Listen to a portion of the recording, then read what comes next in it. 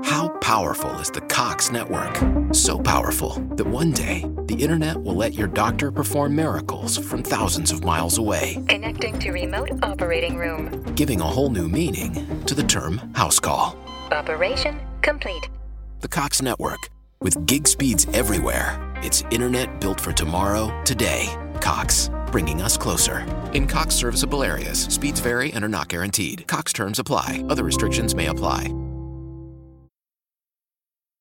Hey there, Disney Files. Thanks for tuning in. Just a little warning that whilst we like to keep things bright and light here at Dissecting Disney Ditties, occasionally we do drop in a bad word or two. So if you're listening at home or in the car with the kidlets, you might want to listen to this later. Enjoy. We'd like to begin by acknowledging the traditional owners of the land on which we meet to record today, the Wurundjeri people of the Kulin Nation, and pay our respects to elders past and present. Welcome to Dissecting Disney Ditties. Keep your hands and arms inside the carpet.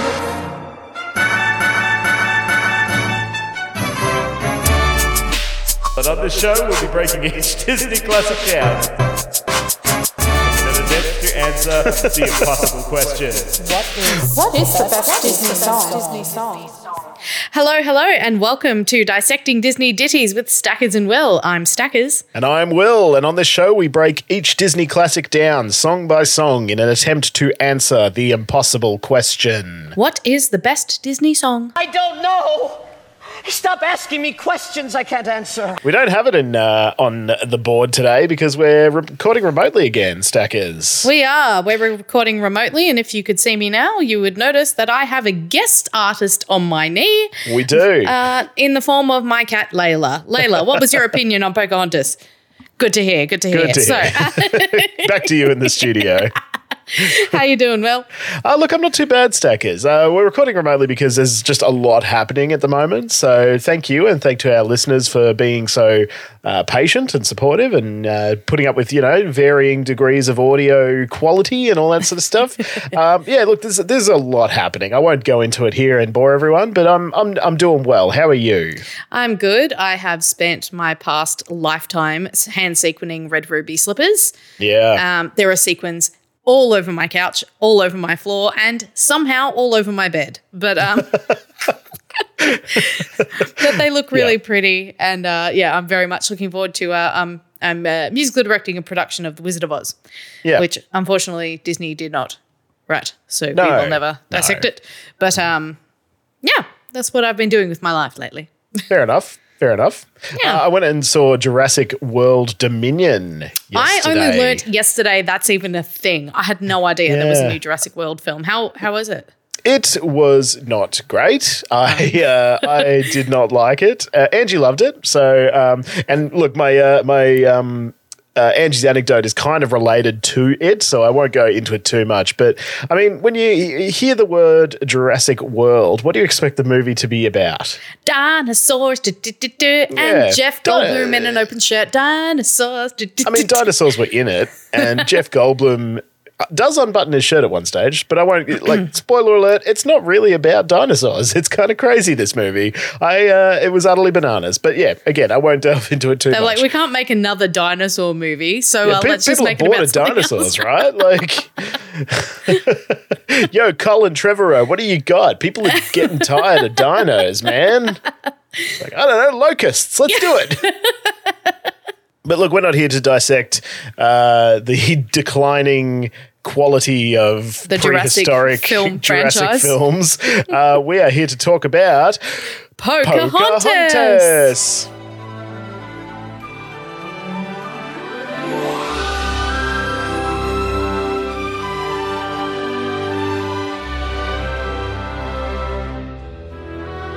All right. Have you seen this movie before? I have seen this movie before. My main memory of this movie, I don't feel like it's one I've rewatched since I first saw it in 1995, 96, whenever it was. My main memory is that my primary school at the time, I think I was in grade 3 or 4, maybe grade 4, we had like, those end of year activities kinds of things when, us teachers are too tired to actually run out of teach. ideas. So Yep. yeah, we're like, hey, let's send them to a water park for a day. That's fun. I feel like one of those activities was going to the movies to see Pocahontas. And in the town I grew up in, there was a movie cinema, was maybe like a 10-minute walk. So we all walked, the entire school essentially walked up to the Belgrave Cameo Cinemas. A shout out. It still exists. It's a quaint little cinema. Walked up to the cinema and watched Pocahontas and then walked back. And my main memory that I took away from that is that one of my friends fell asleep in the movie, and the whole, like, you know what kids are like when something weird like that happens. We're like, oh my God, he's asleep. Yeah. He's asleep. He's so funny. And that's sort of my main memory and takeaway from this movie. Right. Yeah. What's your thoughts and feelings? What's your history with this movie? Well, I really loved Avatar. Sorry, Pocahontas. Yeah. No, I don't.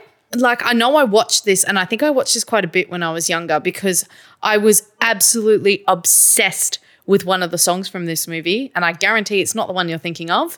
And I'll reveal it when we're going through the songs because it's definitely got a 5 on Cake Score for me. But I was, I actually, when I was watching this again yesterday, I actually just suddenly burst into tears at one point because I was like, it just all this nostalgia just hit me like a ton of bricks because, I really, really loved certain points of this movie when I was younger. That being said, I've forgotten a majority of it. I remember, I don't know if it was me or my cousin Emily because we used to play together a lot as kids, but one of us had a Barbie doll, but it wasn't Pocahontas. It was her bestie.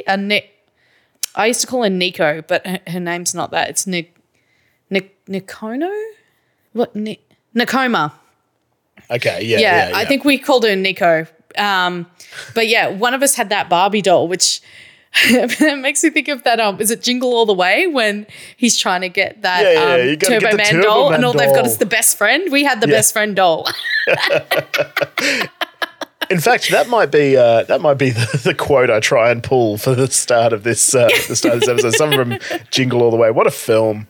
Such a great film. I watched it last Christmas. It hasn't lost value. It's still so great. I was in Europe and I was extremely hungover. Like, I cannot emphasize how hungover I actually was. We went out to this shots bar the night before and it was Christmas Day and I was on a bus driving to Berlin, hungover as balls, and they chucked on Jingle All the Way and I was like staring catatonically at this film. It was the best way to experience a hangover while on a bus from Amsterdam to Berlin. It's so good. I love that movie so much.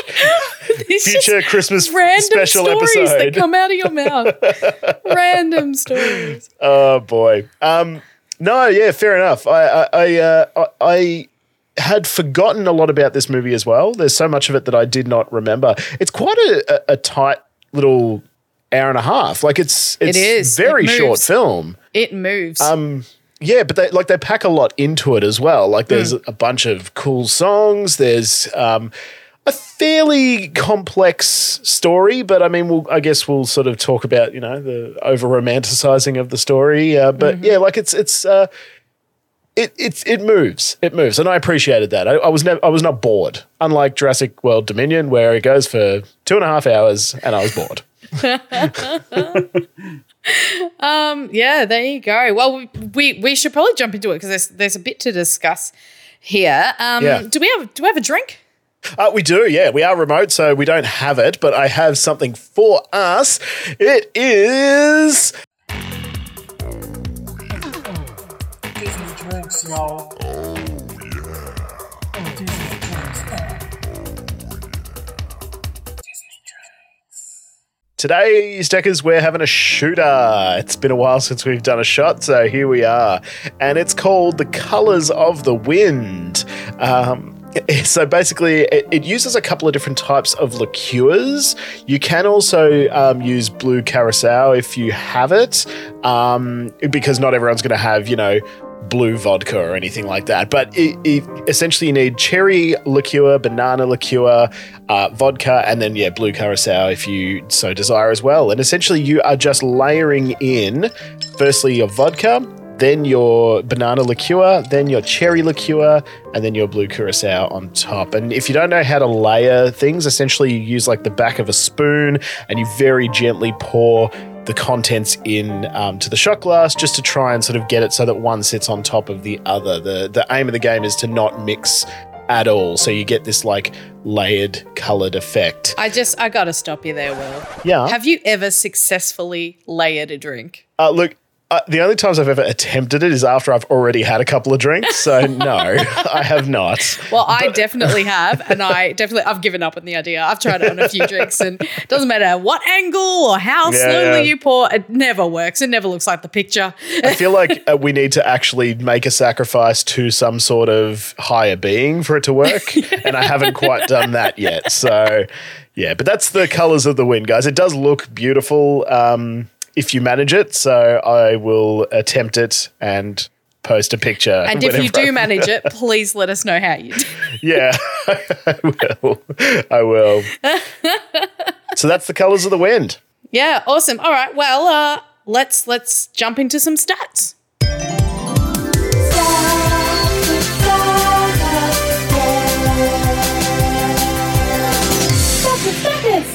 It is 1995. The film is Pocahontas.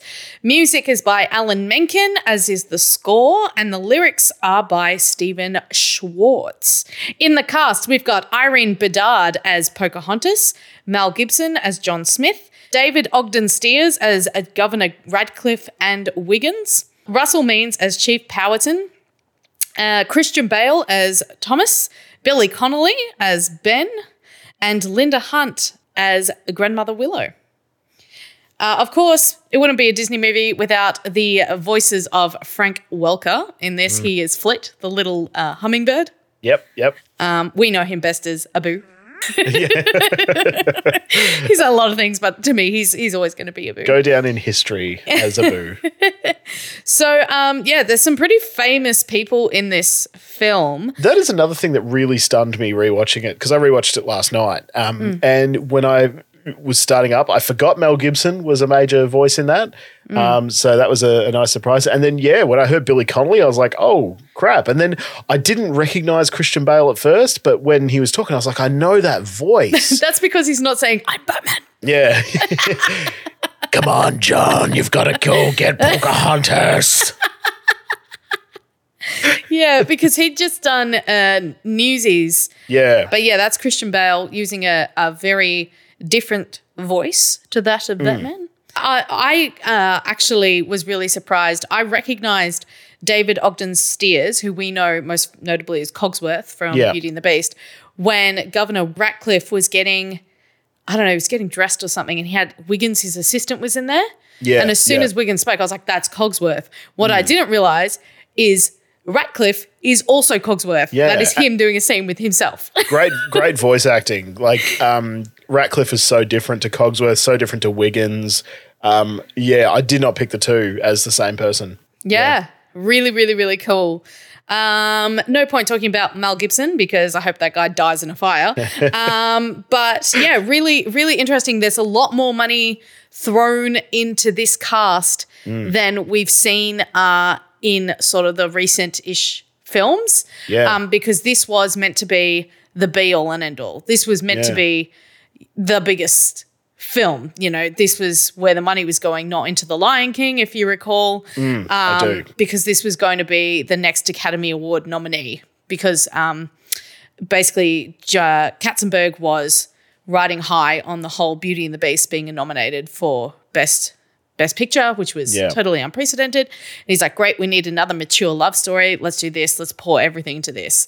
And obviously did not reach the same heights as that film. Was successful-ish, but nowhere near as successful as The Lion King. Yeah.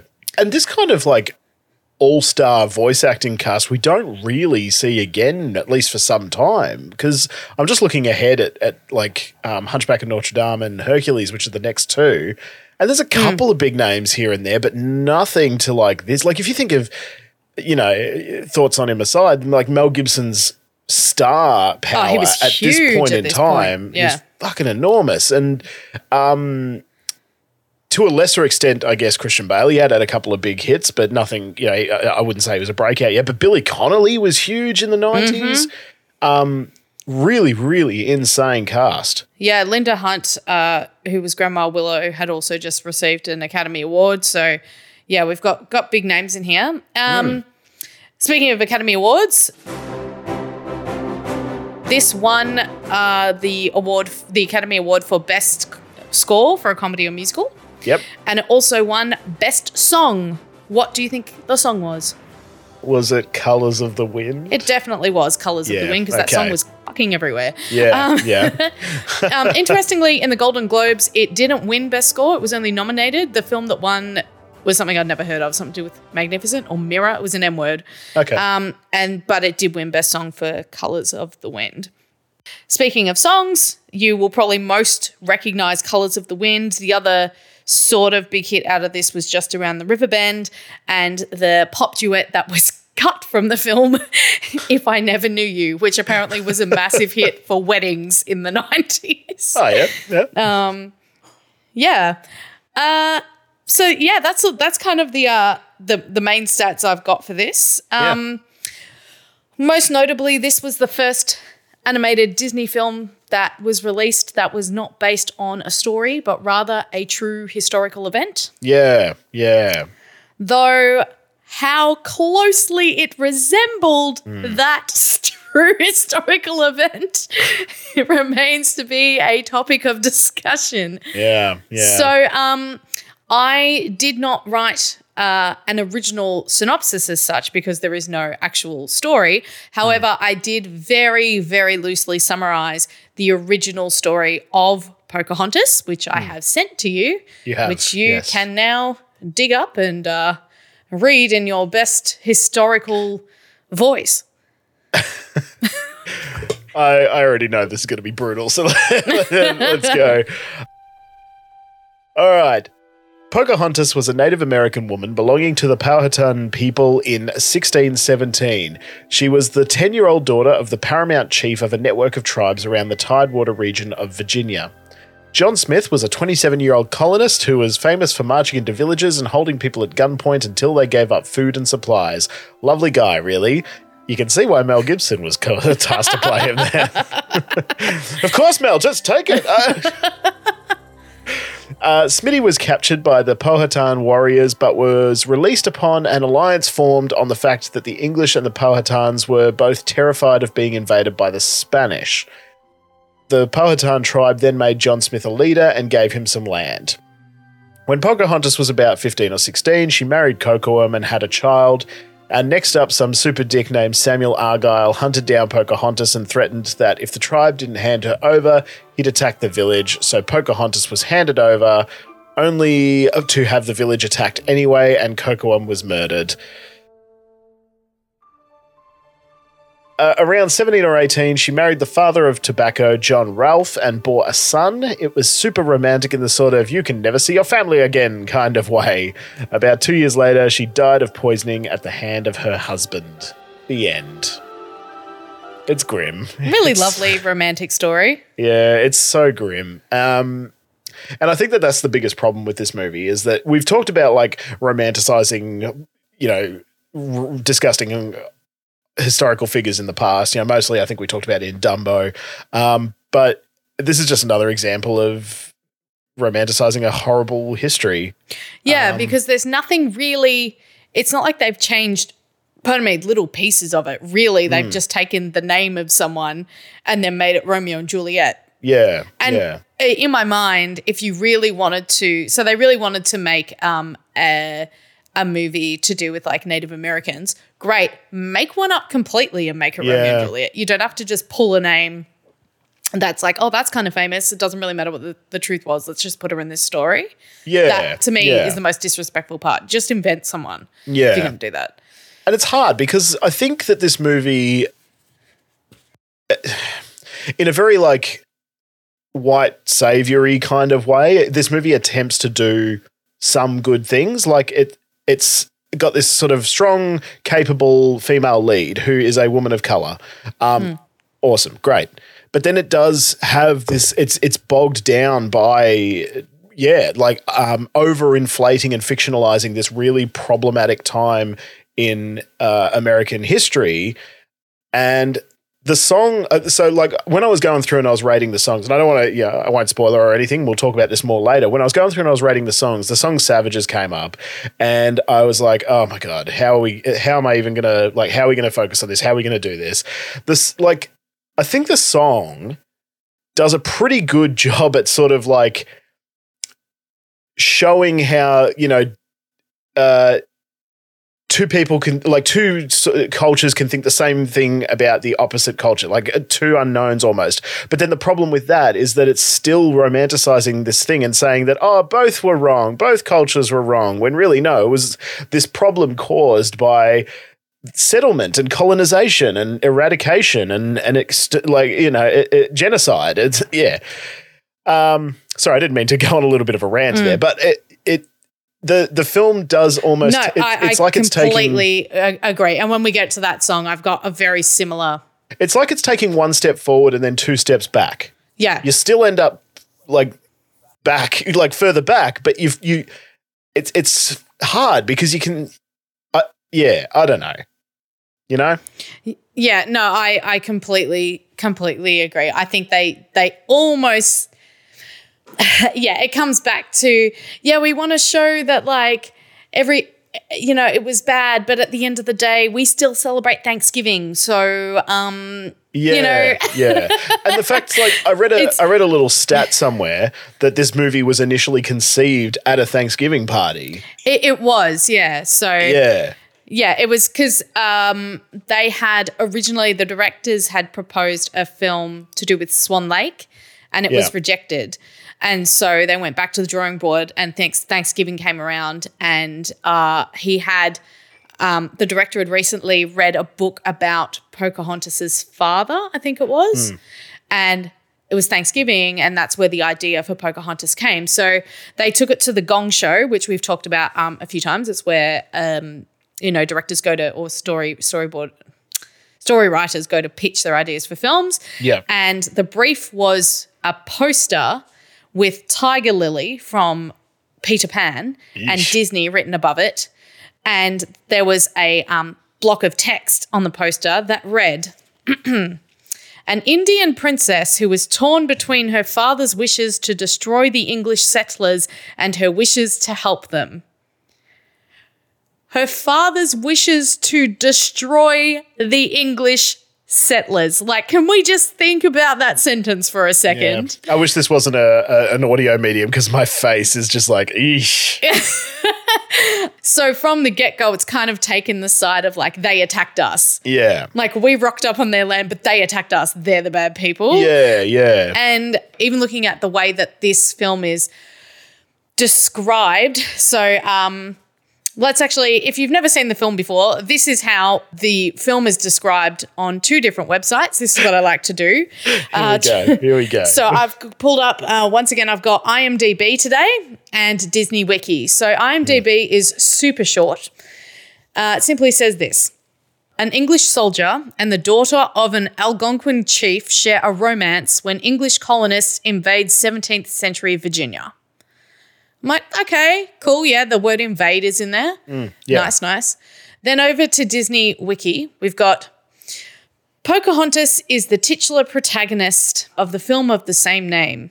She is the daughter of Chief Powhatan, the leader of the Native American tribe in Virginia. With a willfully bold spirit, she formed a forbidden friendship with the English settler named John Smith, with whom she would fall in love. Unfortunately, a difference in values sparks a war between the natives and the settlers, endangering her home. Inspired by her love for Smith, she is driven to bring peace and unity to the two worlds before battle can unfold. A difference in values. Oh, fuck.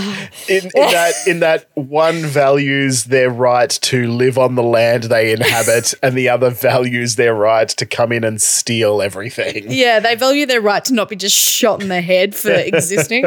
Well, this reminds me, I wrote this down because I watched this on Disney Plus. I don't know how you watched it. Yeah, same. And usually on any sort of streaming service, there's like a little blurb as you click into the movie, there's like a little blurb as to what the movie's about. This is the blurb on Disney Plus for Pocahontas. Free-spirited Pocahontas must find her own path. I'm sorry. That's it. Is that it? That's it. That's it. I clicked into the movie and then my brain sort of registered. I went, hang on, I've got to go back and fucking read that. And so that's, It's sort of like, when you're trying to write a letter and you just go through all these options and then you end up with the most basic bitch sentence. Yeah. You're like, that'll do. I mean, it's not technically incorrect. I just imagine someone was like, some poor Disney intern or something was furiously typing away like 5 minutes to midnight, and this is the deadline for all of the blurbs to be up, and they're like, Pocahontas, quick, what is it? And they've started writing out this like actual blurb. They've only gotten in free-spirited Pocahontas must find her own path before the deadline is hit, and they've been cut out of the website. Quick, what was Moana about? We'll just use that. Oh, fuck. This film is so weird because they've put so much money into it, and we spoke on the Lion King episode about how the Lion King was like the B team and this was the A team. But the Lion King is so much better. It's so much better. I'm so stunned by it. Like, you've got this. Look, I really liked the pairing of Menken and Schwartz in this. I think that Schwartz's lyrics in some of the songs are phenomenal. And I think that the Menken's music is always really nice. It's just not the best that we've seen from him so far. I actually find the music in this quite derivative of The Little Mermaid in places. Yeah, it is a little bit, because you've got like a the two opening numbers are very song. similar. Yeah, there's quite a bit of underscoring that sounds like it was ripped straight out of Mermaid as well. Yeah. So it's still beautiful, but this was not his best work. No. And I just I don't want to spend too much time talking about him, but Mel Gibson in this movie, I found his accent work so confusing because he's this British guy, but he's almost gone into his Australian accent. Yeah. Which we only really hear in Mad Max in any of his films. Like, he moved to America pretty quickly. He started appearing in American films and doing an American accent. So to hear him rocking up in this and being like, oh, we're going to go take Virginia, eh, aren't we? It was very jarring. I thought the same thing. Settle down, Thomas. I'll dive in and get ya.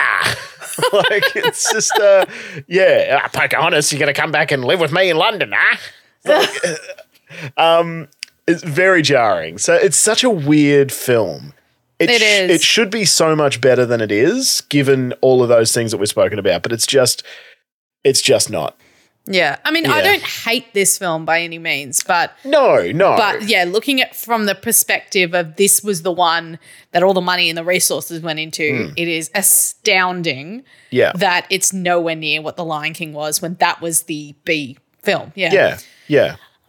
Without harping too much more on the kind of problematic sides of this, because at the end of the day, we're two white people still commenting on it, so we can't speak from experience. But it's kind of the issue that they consistently had, where they used trips to the place and research, inverted commas, as their way of saying, yeah, we did our best. Yeah. So we just went there for a couple of weeks and we did our research, and that's how we've given our most authentic representation. So it was sort of more about consultation than employment. Yeah. So instead of employing people who, represent the people in your work, it's just we'll just consult with them and then we'll interpret that our way.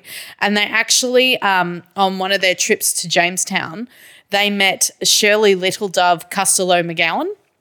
And they invited her to be a consultant on the film, and she was very happy to do it for free, but they paid her anyway. But at the end of the day, they ignored so much of what she suggested and so much of her input, to the point where she actually was she went out in public and said, I'm ashamed that my name's even on this film. Yeah, right. Because it looks like, she's given them the permissions to do all these things, when in actual fact there are a lot of things that she said should be done differently or represented differently, and they just ignored her advice. Yeah. And then in the making of documentary that came out about this film, they actually don't mention her at all. Instead, they talk about Russell Means, who plays the chief, and because he's a Native American, and he has gone on record saying there are things that he had issues with in the film. Yeah, right. But in this documentary, he's really proud to be involved and doesn't say anything about it. But they act like he was the only consultant on the film because the actual consultants they used, they pretty much ignored. Yeah, right. So that's where a lot of the problems came from. Look, just looking at the screenwriters for a second, there are actually some quite big screenwriters as well.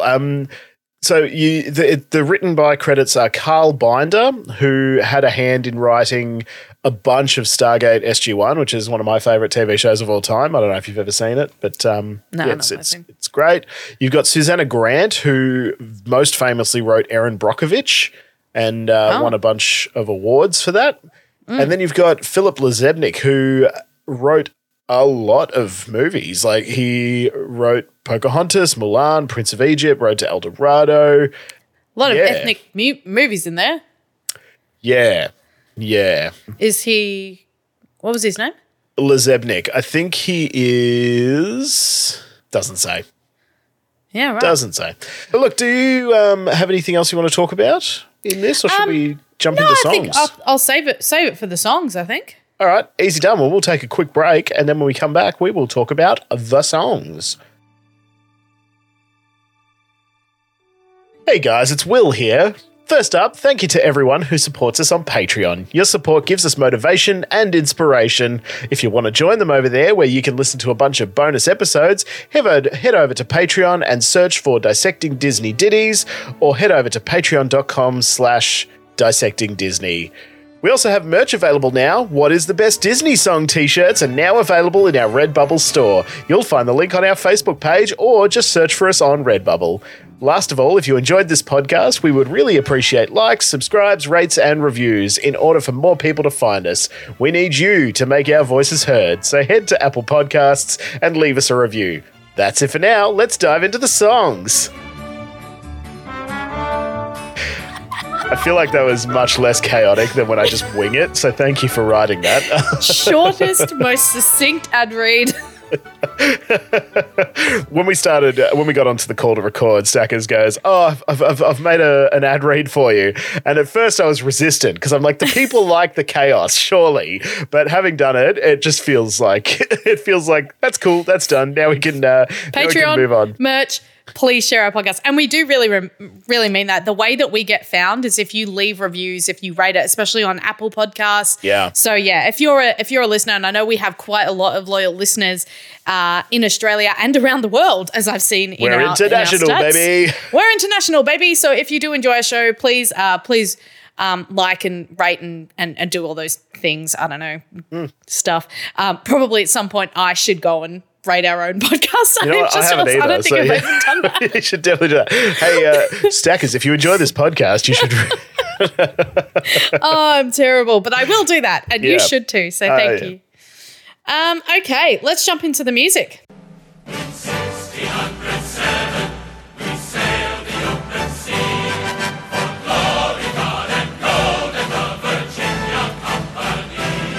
For the New World is like heaven, and will all be rich and free. Or so we have been told by the Virginia Company. So we have been told by the Virginia Company. I find this song quite derivative of like the old like 40s Disney movies like Sleeping Beauty, that old school like men's chorus. Yeah, it is very men's chorusy. And something Angie said as well is that it's almost like we're at the point now where we need its own category for like male opening songs, because Frozen's got one, and then this has one, and then Fathoms Below exists, which this song reminded me a lot of. But it also had that old school Disney feel to it, in that it, like, instead of a book, it started with like the painting and it zoomed in on the painting, and then it became real in quotation marks. So very bizarre opening for like a modern film though. A very classic opening. which maybe contributed to my friend falling asleep in this movie. So, But it really just felt like they're going to go fathoms below. Yeah. Below. It's the same song. It's the same and song. it has the same sort of like jauntiness almost. Like it's got like a beat to it. Like, Because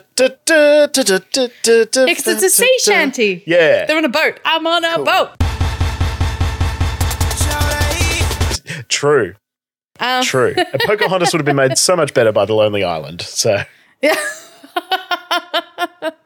But yeah, this is very like Pirates of the Caribbean-esque. Yeah. Here we are. We're on a boat. We're going somewhere. We're wearing wigs. Actually, they're not wearing wigs. They're not wearing white wigs, are they? no, they're not. These guys aren't. Is that like a historical inaccuracy in itself there? No, Because in 'cause- Pirates of the Caribbean, they're wearing wigs. I feel Are we in a different like- time? Yes. So we're about 200 years earlier. Oh, Yeah. okay. We didn't do wigs. I feel like the white wigs came in at a very specific point in British More military history. 1800s, I think? Pirates of the Caribbean is in the maybe late 17s, but somewhere around there, 17 to 1800s. Yeah. Yeah. But look, how did you rate the Virginia Company? Okay, I gave it a 2 for music, a 1 for lyrics, a 1 for animation, a 1 for contribution, a 0 for cake. Yeah, okay. Fair enough. I rated it a little bit kinder. I gave it a 3 for music and a 2 for lyrics, a 2 for animation, a 3 for contribution, and a 1 for cake score. Yeah, right. I just gave it the 3 for contribution because, like, the lyrics, even though it's kind of boring, the lyrics do kind of explain who they are, where they're going, why they're going there, all that sort of shit. Yeah. But yeah, like I can completely understand your scores and could very easily see myself giving them that sort of score as well in another lifetime, in the darkest timeline. Life. You know? Yeah. Something that John Smith says on the boat to Thomas is that Thomas is saying like, "Oh, we're going to go see the new world. What do you think it'll be like?" And John's there going, bloody hell, I've been to hundreds of new worlds and they're all the same and all this shit. I'm like, how many fucking new worlds has he been to? How many new worlds is there? Isn't there just like one new world? I thought, new world. yeah, like, isn't the new world just that continent? America, South America? Hundreds of new worlds. I guess every time they travel across the sea and they see dirt, it's like, there's a new world. Yes, there's trees. Absolutely. Yeah. No, I guess that's his point. It's just dirt and trees. Whenever I get in my car and I drive 10 minutes up the road, I go, the new world. New world. But that's the Virginia Company. There's a reprise in there, and something that I found interesting. I read a little tidbit that Mel Gibson sings most of his own stuff in this, which you can kind of tell because it's not great singing, but it's a bit Mamma Mia-esque. Yeah. A little bit. Yeah, it's a little bit Pierce Brosnan. Yeah. But I give him a little bit of props for that because, like, fucking Matthew Broderick didn't even sing his own stuff in The Lion King, and he is a singer. Yeah, but I don't think that was by choice. Something tells me that wasn't by choice. Do you think so? There's no way he would have said, I can't sing, and then he ends up on Broadway. Like, I don't know. Maybe they just didn't like his voice, but then again, the guy that sings Simba sounds like him. I don't know. Yeah. And look, it was Matthew Broderick has a very sort of nasally type singing voice, so maybe they were just like, we don't want you singing it. Can you feel the love tonight? Well, no, he sings that one line in Hakuna Matata. Oh, yeah, and he sings that one verse in Can You Feel? There's not much. So many things to tell her. He's not. Moving I on. like his voice. Stop being mean. On to Steady as the Beating Drum.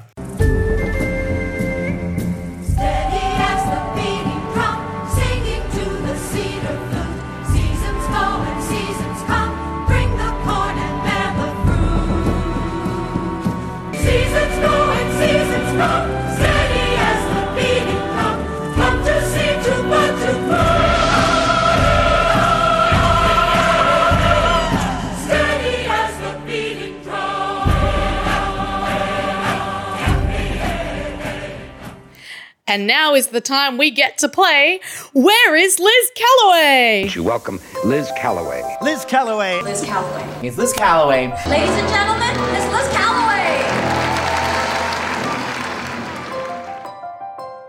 Where is Liz Calloway, Stackers? Where is Liz Calloway? Okay, so she still hasn't made it You know, we tried for Beauty and the Beast, Yeah. we didn't get it. We tried for Aladdin, we didn't get it. And we tried for this and we didn't get it, but we did get offered a bit in the chorus. And here she is in all her glory, pretending to be a Native American.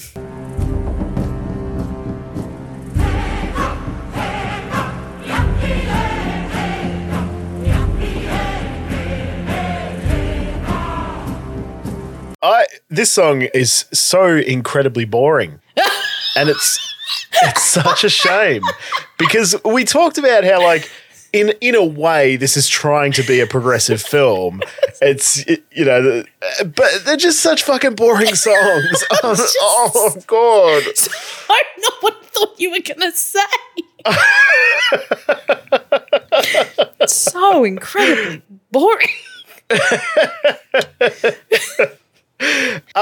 But look, maybe that's just because this is the second sort of like marchy, beaty song we've had in a row, almost like, you know, Virginia Company is that da, da, da, da, and this is very much like da, da, da, da, da, da, da. Will you get on with this song? Yeah. Exactly. Yeah. And I feel really bad saying that. Look, I'll just jump straight into my scores. I rated it at a 2 for music and lyrics, but I want to point a caveat in there that I desperately tried to find out if this was actual Algonquian, which is the It is. I believe is it actually Algonquian? Yeah, it is. There was a I think it was on Reddit. There was a Q&A. No, it was on his actual page. There was a Q&A with Stephen Schwartz, and someone asked about the opening of this, and he said, cool. He didn't make up a single lyric.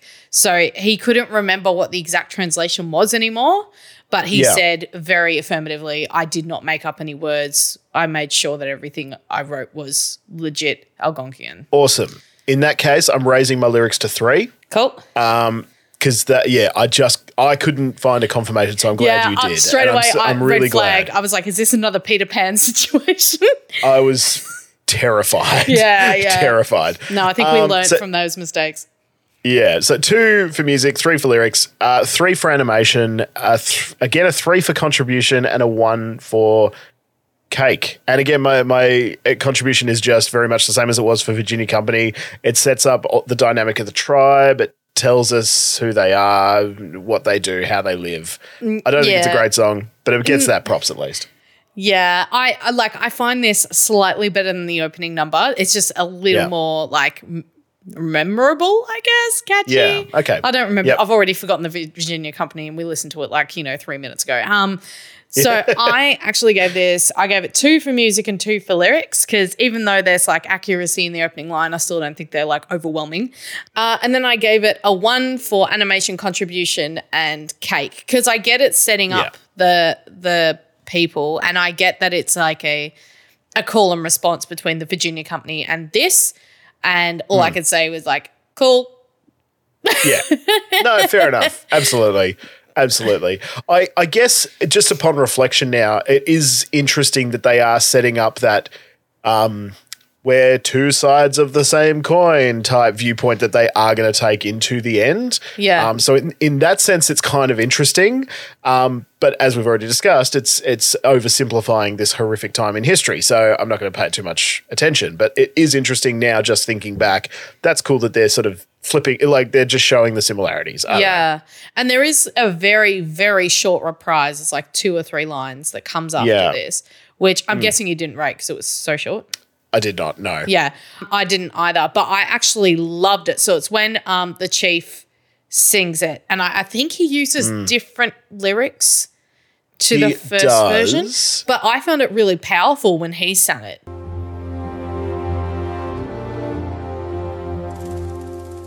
As the river cuts his path, though the river's proud and strong, he will choose the smoothest course. That's why rivers live so long. Yeah, right. But it just wasn't rateable because he only sings 2 or 3 lines, and then that's it. It just goes into dialogue. Guess who is the singing voice of the chief?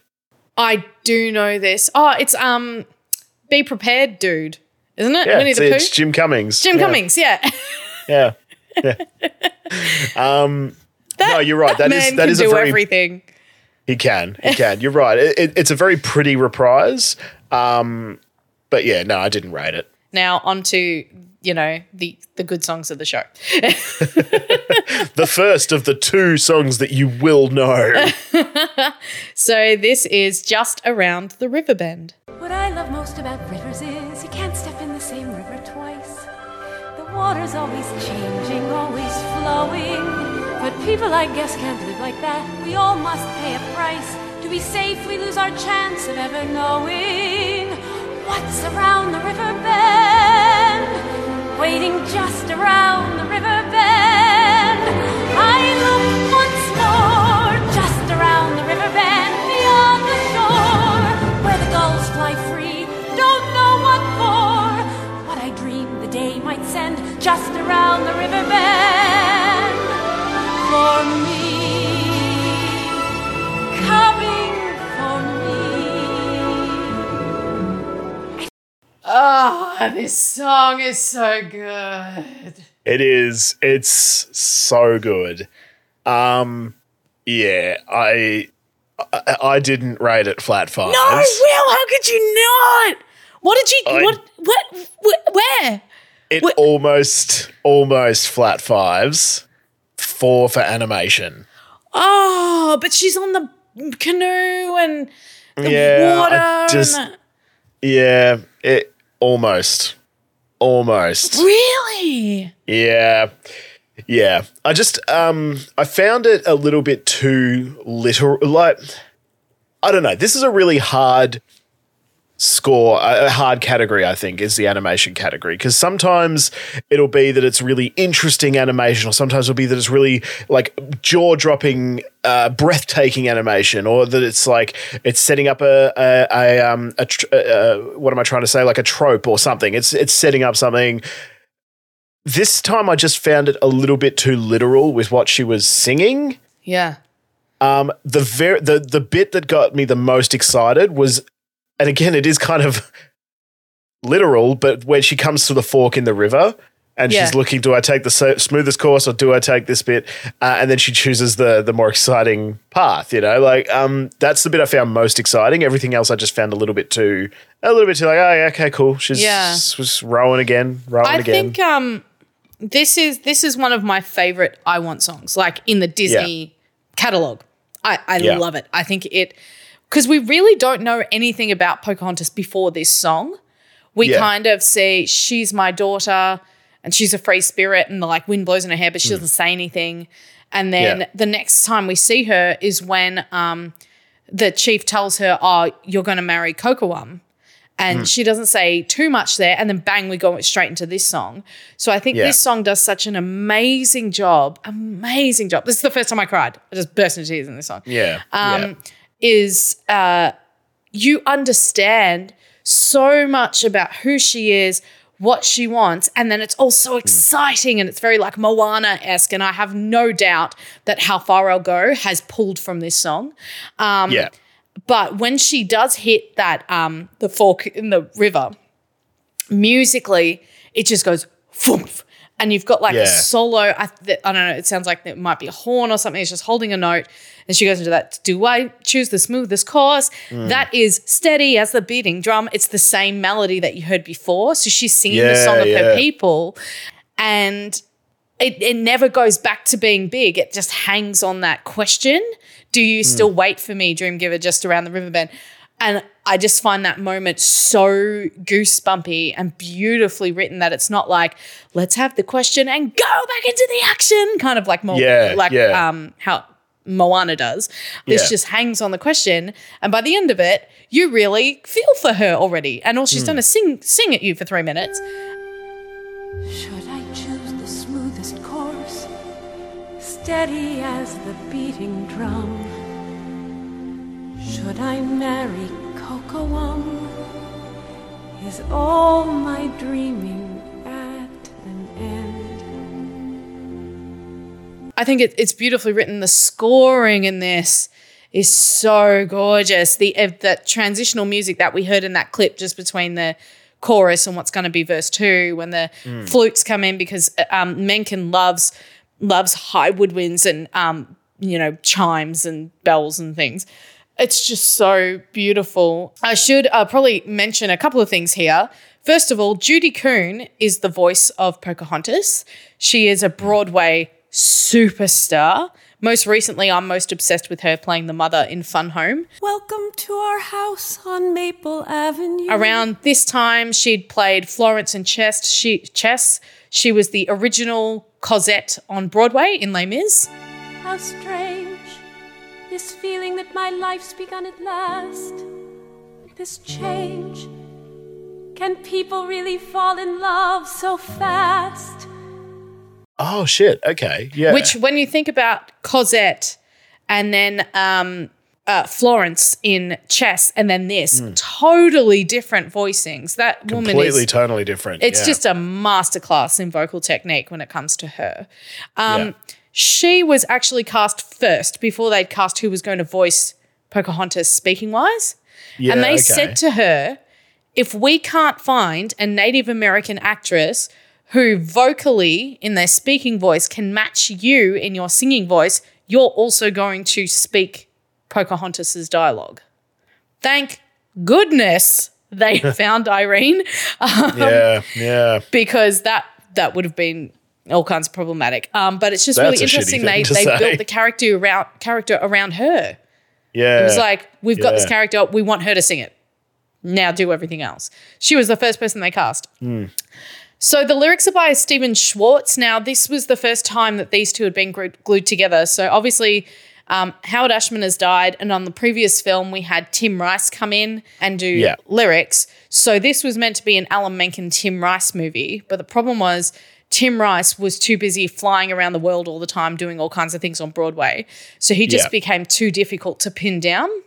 So instead, Stephen Schwartz, who was quite popular at the time, so by this stage he's done Godspell, Pippin, Children of Eden, Rags, Working, and he's kind of becoming like he was kind of like the 70s, 80s pop voice of Broadway. And so they said, we'll use him, and he was actually a really, really good fit, and he went on to do a few other things with Alan Menken. But what I find really interesting is when you think about the style of Stephen Schwartz, his style before this film of writing music. Now, he only did lyrics for this film, okay? Yeah. But musically, it was very small. It was like small bands, very 70s, 80s, like synths, rock, kind of small rock bands. When you hear like the original Godspell and the original Pippin, it's really small orchestration. Yeah.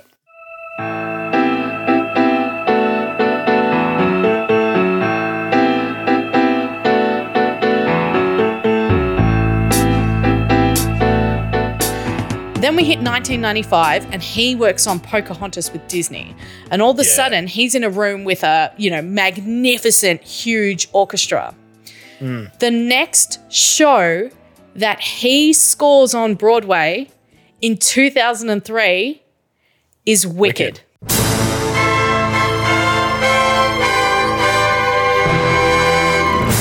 And if you look at the orchestration of Wicked compared to like Pippin or Godspell in its original form, not revival, and you go, how did we make this jump? Pocahontas is sitting in the middle of it. Yeah. So it's Pocahontas, and then Hunchback of Notre Dame went to Germany as a stage show. Yep. Which he did the lyrics of, and the movie obviously hasn't come out yet between here. But then he goes and does Wicked on Broadway, and just the orchestration suddenly is full of strings and it's thick and lush. And you can kind of see it's because of that exposure of working the room, you'd suddenly be so inspired to like, what can I write that would sound like this? And Wicked does sound very Disney. Yeah, yeah.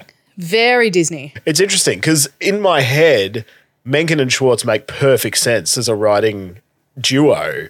So the fact that they haven't done more than this, and I think Hunchback was the only other thing that they worked on together, I think, the fact that they didn't do more is kind of criminal because when they both let loose and really shine, it is pretty magic. And because the thing is, they are both incredible composer lyricists in their own right. They both can carry their own scores.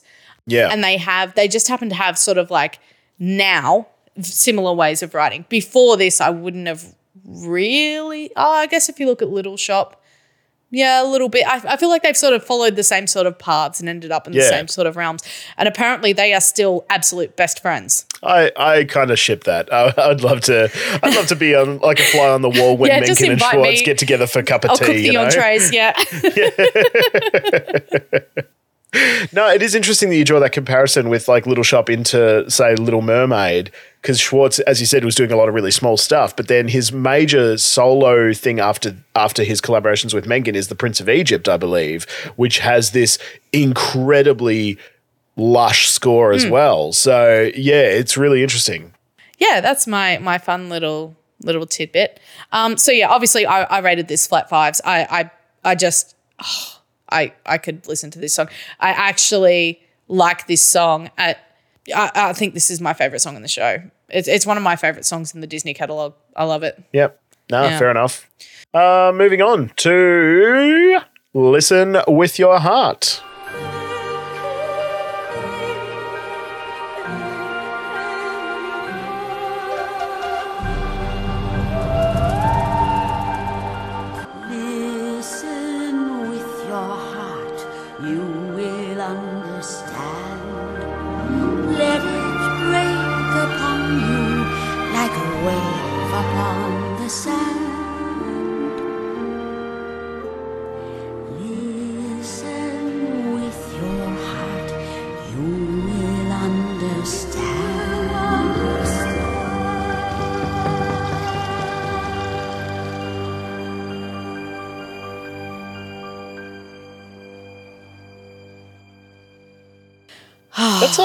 That's quite pretty. I was very mean to that in my initial scoring, so I've just changed a couple of things then because I think that's very, very pretty. It is stunning. Now, this is the song that I was obsessed with when I was a kid. Oh, really? Yeah. Okay. Yeah. I would run around my backyard just going, qui natura, you will understand. I don't know why, but I found that lyric and that melody so soothing and comforting to me. It is very like lullaby-y. Oh, and that orchestration is so beautiful.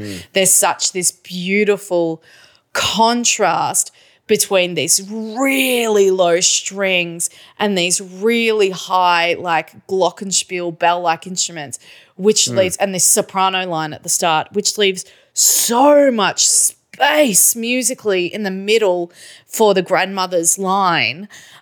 Oh, this orchestration in this song is stunning. I love it so much. Would you like to go first?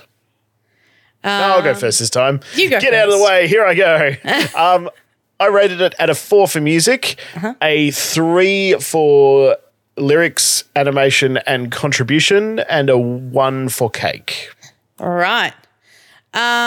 So I gave this a 4 for music, a 3.5 for lyrics, animation, and contribution, and a 5 for cake. Only because this is the song I remembered as a kid. No, fair enough. And I think it's because the melody is so simple. Yeah. It's really earwormy, and you hear it all the time. Anytime that Pocahontas, it becomes kind of the motif choice almost, motif, kind of. Every time that she's faced with a choice, you hear this melody. Yeah. And I find it really powerful. There's quite a few different motifs in this movie. This and the If I Never Knew You, the love motif, because the song's not in the show, are probably the two strongest ones.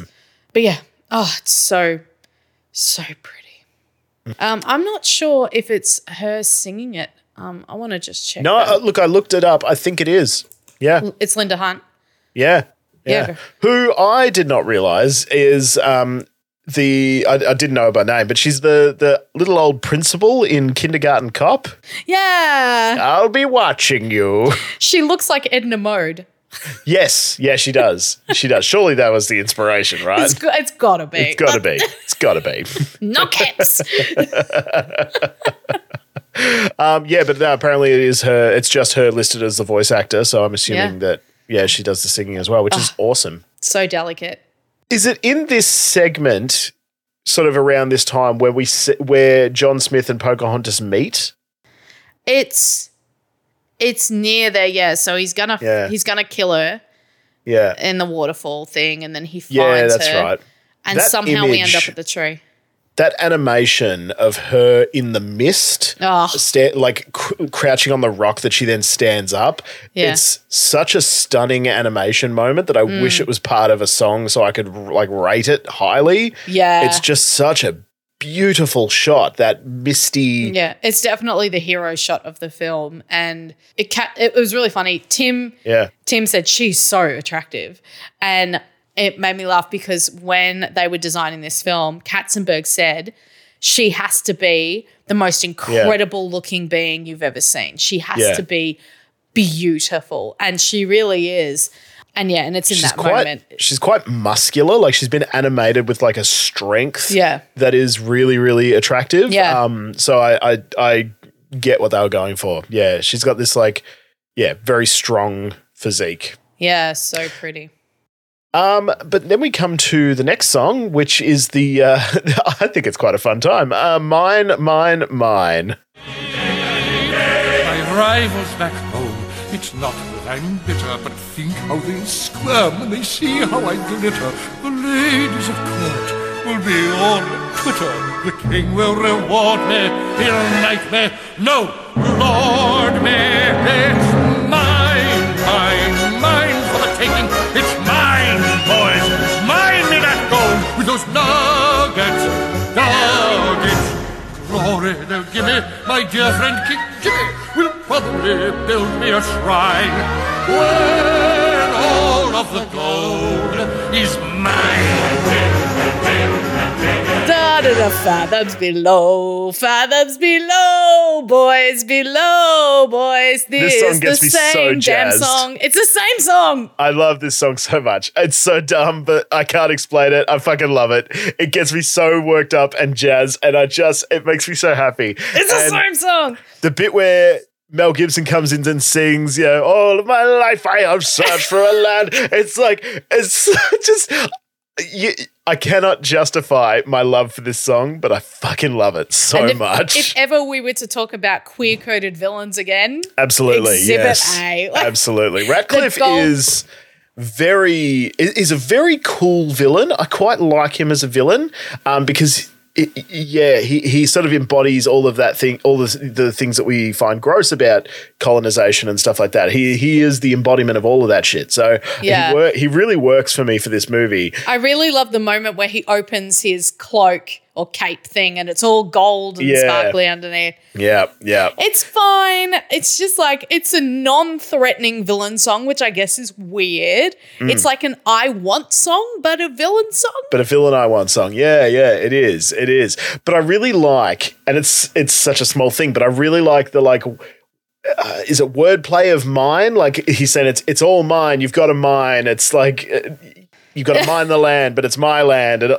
I really, really love that sort of that wordplay. I feel like this melody belongs somewhere else. That one that goes da da da da da da da da da da da da da da da da da da. That's another song. Da da da da da da da da da. Na na na na na na.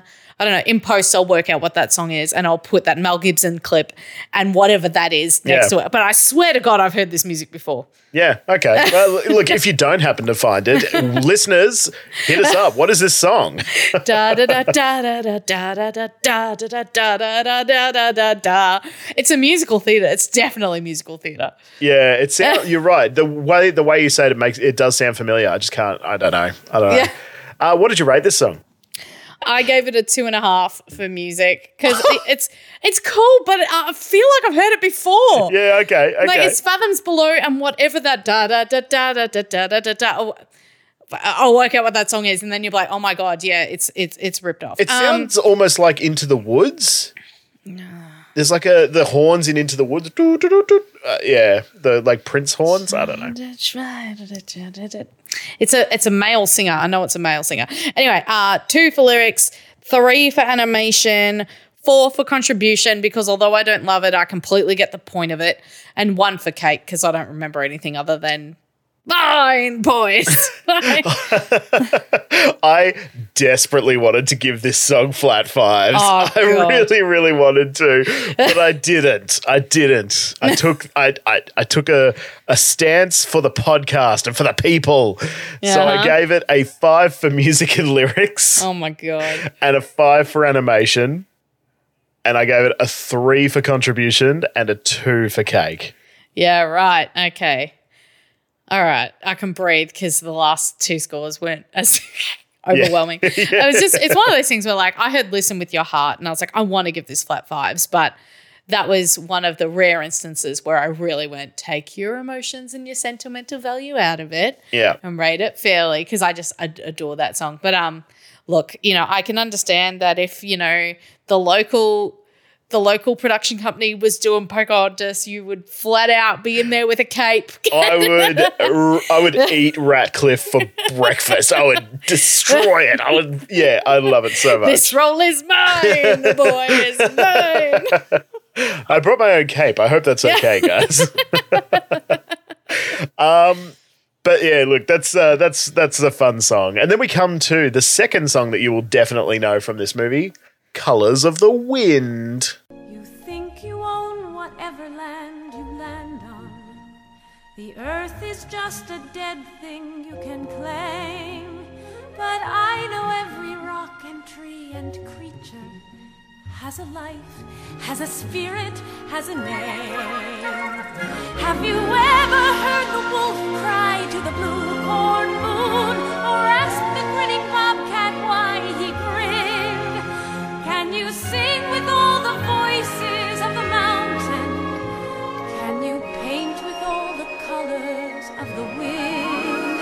Can you paint with all the colors of the wind? This is when I cried. Yeah, really. Yeah, this song is stunning. I won many a talent competition singing this song. Yeah? Yeah. You would smash the shit out of this. Yeah. This was the song. When I was a teenager, this was the song at every competition. Yeah. I sat there and I listened and I had a tear roll down my cheek. It's beautiful. It's the lyrics in this are just, oh my God. It's so to the point. And the animation in this. Yeah. Oh my God. The spirit leaves that. Oh, it's so pretty. Yeah, it's beautiful, which is why it gets flat 5s. Yeah. Ding, ding, ding, ding, ding, ding, ding. Pew, pew, pew. There's nothing I can really say about it. It's phenomenal. Judy Kuhn just soars in this song. Yeah. Yeah, no, I 100% agree. You can't fault it. And lyrically, like you said, it hits right where it needs to. I feel like Stephen Schwartz has really put in so much effort to make this song meaningful. Yeah. And this was the big pop song. Vanessa Williams did a cover that was everywhere of this song. I have a real gripe with it in pop culture though. Yeah.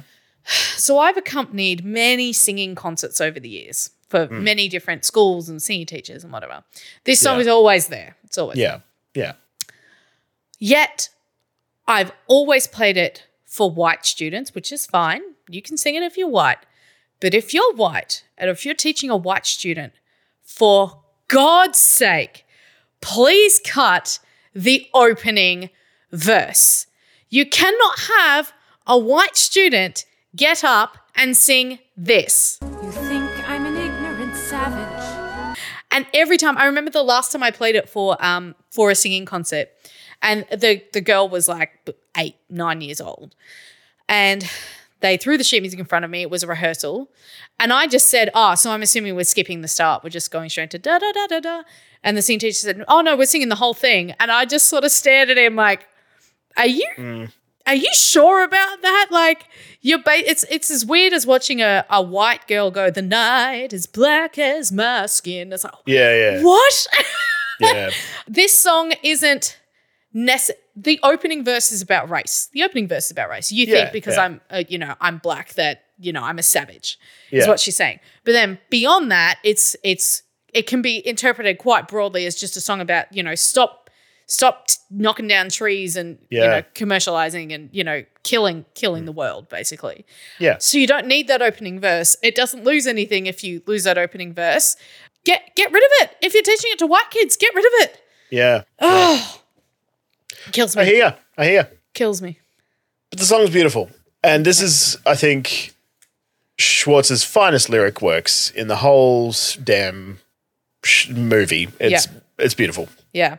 But there's nothing really more to say about it. The irony of the fact that I just said all that and it's sung by a white woman does not escape me. Yeah. We know. But that aside, this song is faultless. It's just like Just Around the River Bend, but screw you for giving it 1 4. But look, then we come to the last song in the movie. Their skins are hellish red. They're only good when dead. They're vermin, as I said, and worse. They're savages. Barely even human. Savages. Drive them from our shore. They're not like you and me, which means they must be evil. We must sound the drums of war. They're savages. Dirty redskin devils. Now we sound the drums of war. Look, it's an epic song. The scoring is beautiful. Oh, it's off the chain, the scoring in this song. It's so tense. Like, it builds so wonderfully to this clash between the two cultures. Yeah, like the tension building in this song is stunning. And when in I think it's technically part 2, but we're just including it all as one. When Pocahontas comes in singing her line over this the building, it's just so good. Eagle, help my feet to fly. Without a warning.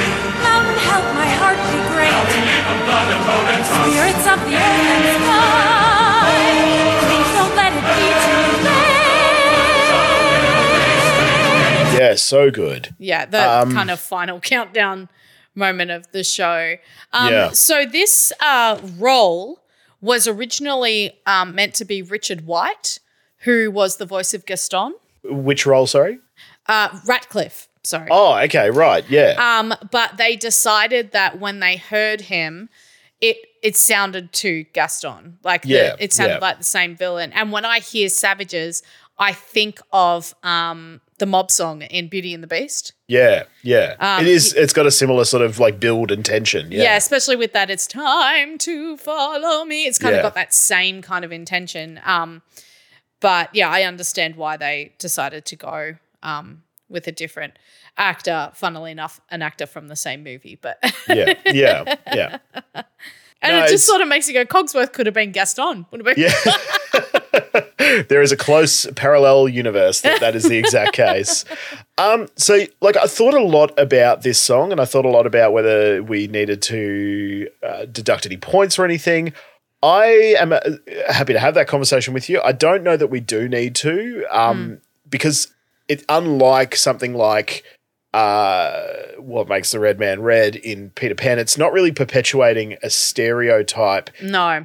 As a norm, it's more these are bad people thinking bad things about their enemy. And we've talked about the whole simplification of the situation, all that sort of stuff. Yeah. So I'm happy to readdress that if you'd like, but I think that's where I'm sort of coming from in this song. I think what the intention was to show that the colonists, is that a word?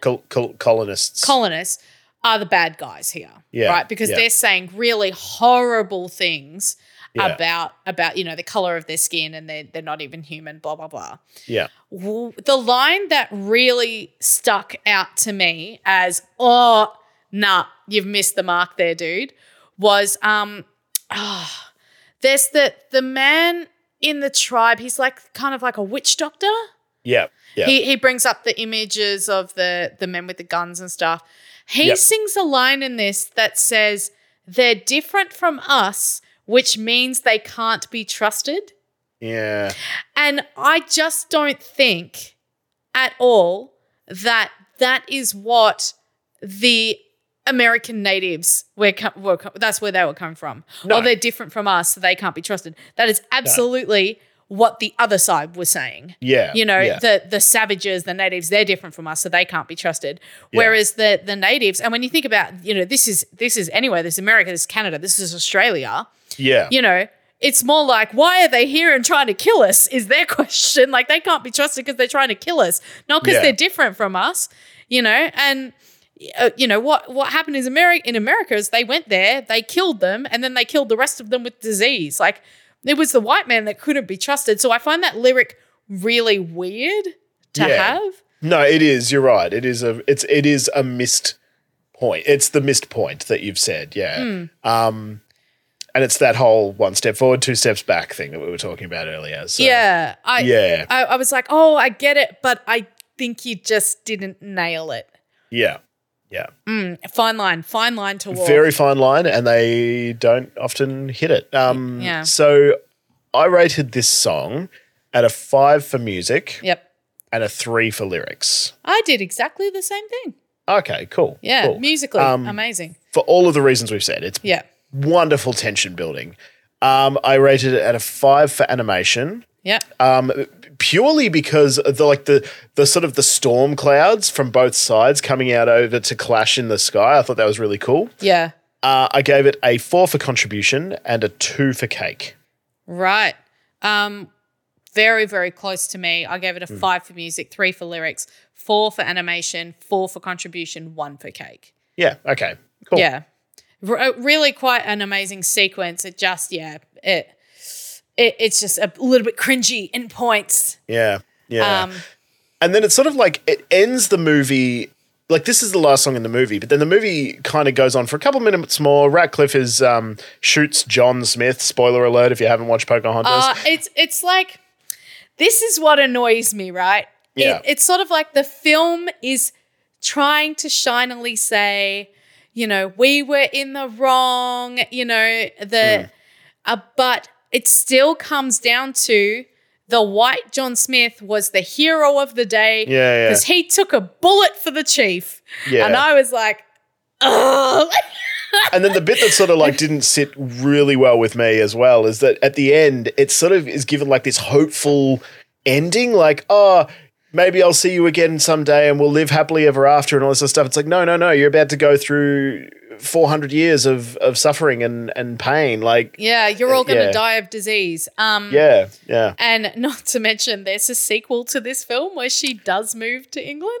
Dear God. It's apparently woeful. Yeah. Okay. Well, let's never cover that on Patreon. Yeah. And what's worse is that she moves to England and she ends up marrying the guy that murdered her. Oh my God. Yeah. Like. No, I'm done. Yeah. Oh shit! But that's Pocahontas from 1995. Yeah, that is. So, interesting. There is a scene near the end of this film where the chief is going to kill John Smith, and Pocahontas throws herself on top of John to protect him. Yeah. It's a very it's hotly contended whether or not that actually happened. From what I've read from Native American accounts, they said it was actually impossible because 1, she was 10 years old. Yeah. And so 2, she wouldn't have been allowed anywhere near where something like that was happening. And 3, according to the white historical accounts of this, it was they were making him a leader, which they did. And all of a sudden, as part of that ceremony, he was in danger.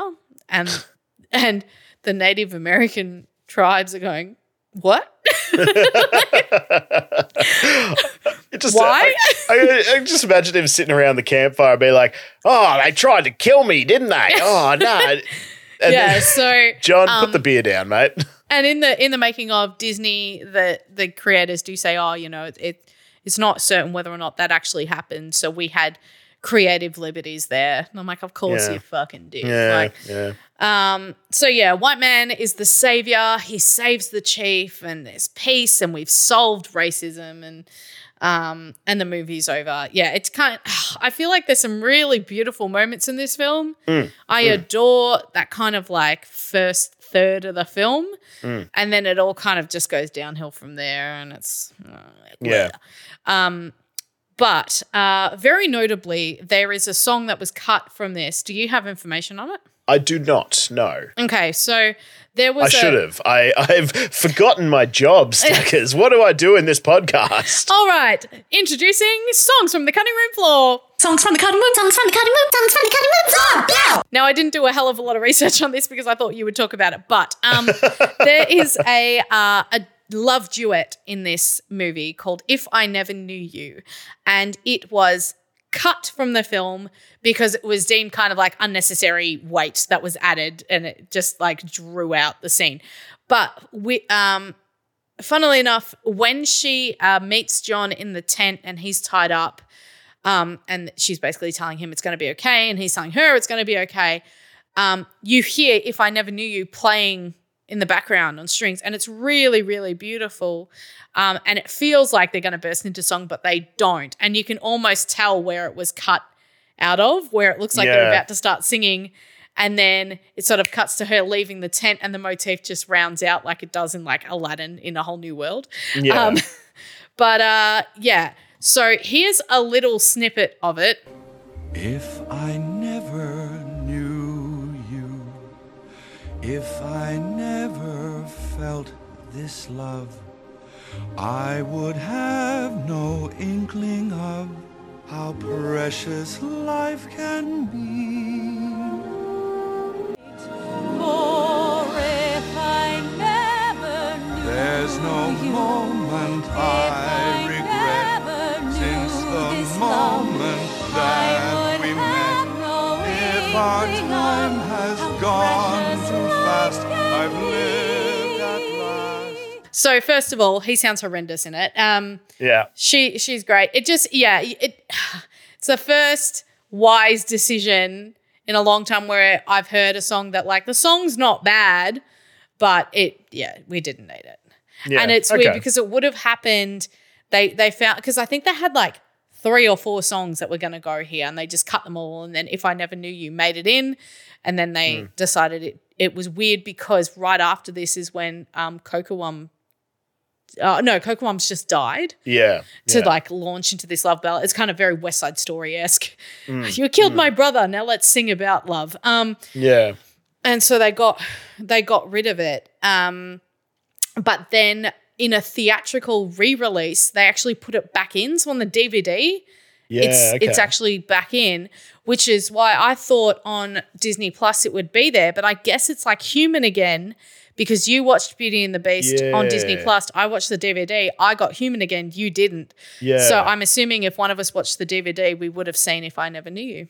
Yeah, right. Okay. Yeah. It's weird. Why do that, Disney? Just stick to your guns. Yeah. So I didn't rate it. Neither did I. But yeah, it's worth noting because some people would go, you didn't rate it. It's in my version. So that's why it's just not, I know we rated Human Again, but Human Again was kind of good for the first, minute. Come at us, you nerds. Whereas this is just a generic 90s pop ballad, and, it's not going to beat A Whole New World, so don't worry about it. Yeah. Well, Stackers, you know what time it is. Angie's Anecdotes. So this is a bit of a weird anecdote because it's not really related to the movie at all. Is it about dinosaurs? It's not about dinosaurs, no, but it's related to dinosaurs. So it's semi-spoilers for Jurassic World if you're not – well, no, actually it's not really a spoiler for Jurassic World. I'm just talking about the fact that Sam Neill is in this movie, is in Jurassic World Dominion. Okay. And there's this whole thing about Sam Neill's accent in the original Jurassic Park. He has like this weird sort of – mix of New Zealander, because he's New Zealander, this mix of like New Zealand accent but also American accent. And apparently there was this whole thing on the set where Steven Spielberg gave him differing instructions day to day, that American accent you've been practicing, don't do that. Just talk in your normal accent. You know how I told you to talk in your normal accent? Try and find somewhere in between the two. So it's like, it's this weird sort of accent, which I really like. I think it works to his advantage, but apparently a lot of people have dragged him in the past for it. Yeah, Dick Van Dyking Jurassic Park. Absolutely, yeah. And so in Jurassic World Dominion, he is full American accent. He's like Tex Cowboy, like I dig up dinosaurs. Like not that bad, Is but he that's playing essentially the same character? Same character. Yep, same character. Weird. But I decided to make a bit of a character choice of it. And so I spent the entire day saying, like, quoting the original Jurassic Park, but in like this Texas cowboy type accent. So I'd be like, Dr. Hammond, I've decided not to address your park and all that sort of stuff. And I started to apply it to this movie as well, because when I sort of realized the weird thing that Mel Gibson was doing, I started saying his lines, but in like this weird Texan accent. So like, we're going to the new world, boys. And about 10 minutes into the movie, Angie just turns to me and says, your anecdote is going to be me telling you to fuck off and stop using that voice. I love Angie. So do I. She's a wonderful human being. And she puts up with so much shit from me. So she is a gem. But that's Angie's anecdote. Angie's Anecdotes. All right, we have a winner by 1 point. Oi! And it is the incredible Colours of the Wind. And you'll never hear the moon cry to the blue corn moon, or whether we are white or copper skinned. We need to sing with all the voices of the mountain. Need to paint with all the colors of the wind. You can own the earth and still all you'll own is earth until you can paint with all the colors of the wind.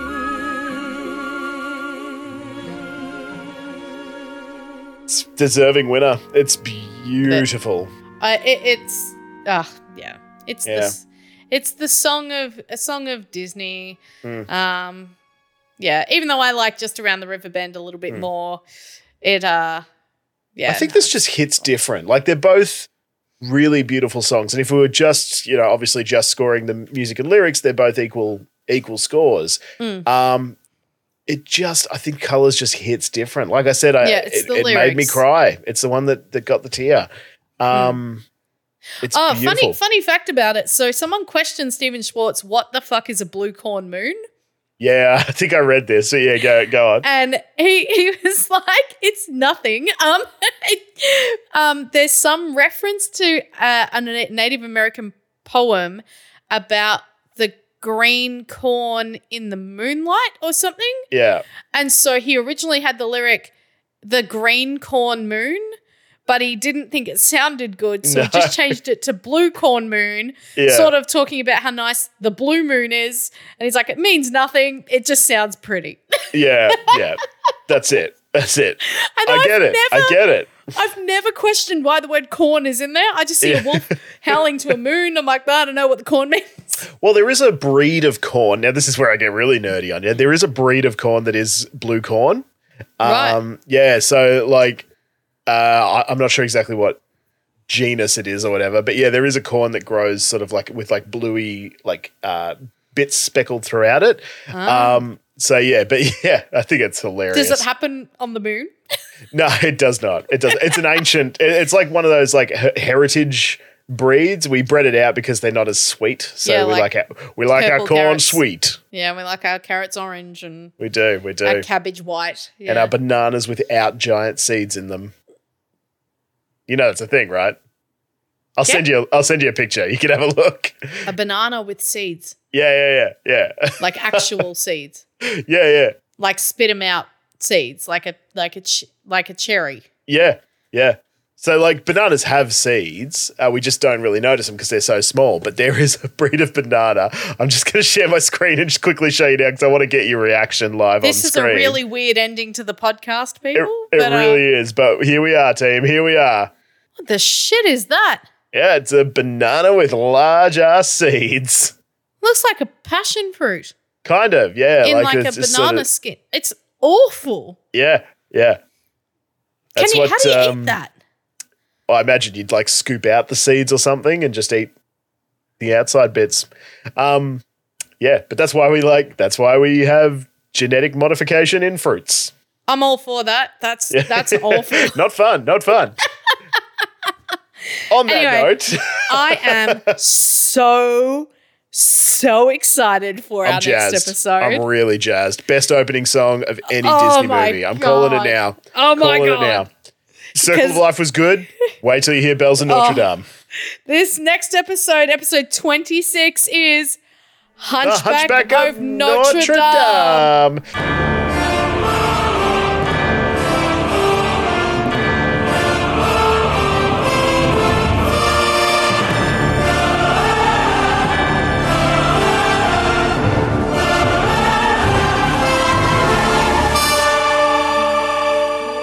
It's going to be wild. Can't wait.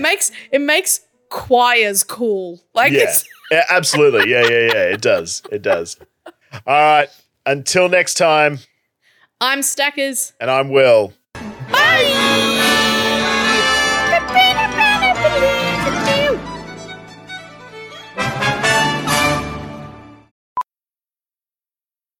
How powerful is the Cox network? So powerful that one day the internet will let your doctor perform miracles from thousands of miles away. Connecting to remote operating room. Giving a whole new meaning to the term house call. Operation complete. The Cox network. With gig speeds everywhere. It's internet built for tomorrow, today. Cox, bringing us closer. In Cox serviceable areas, speeds vary and are not guaranteed. Cox terms apply. Other restrictions may apply.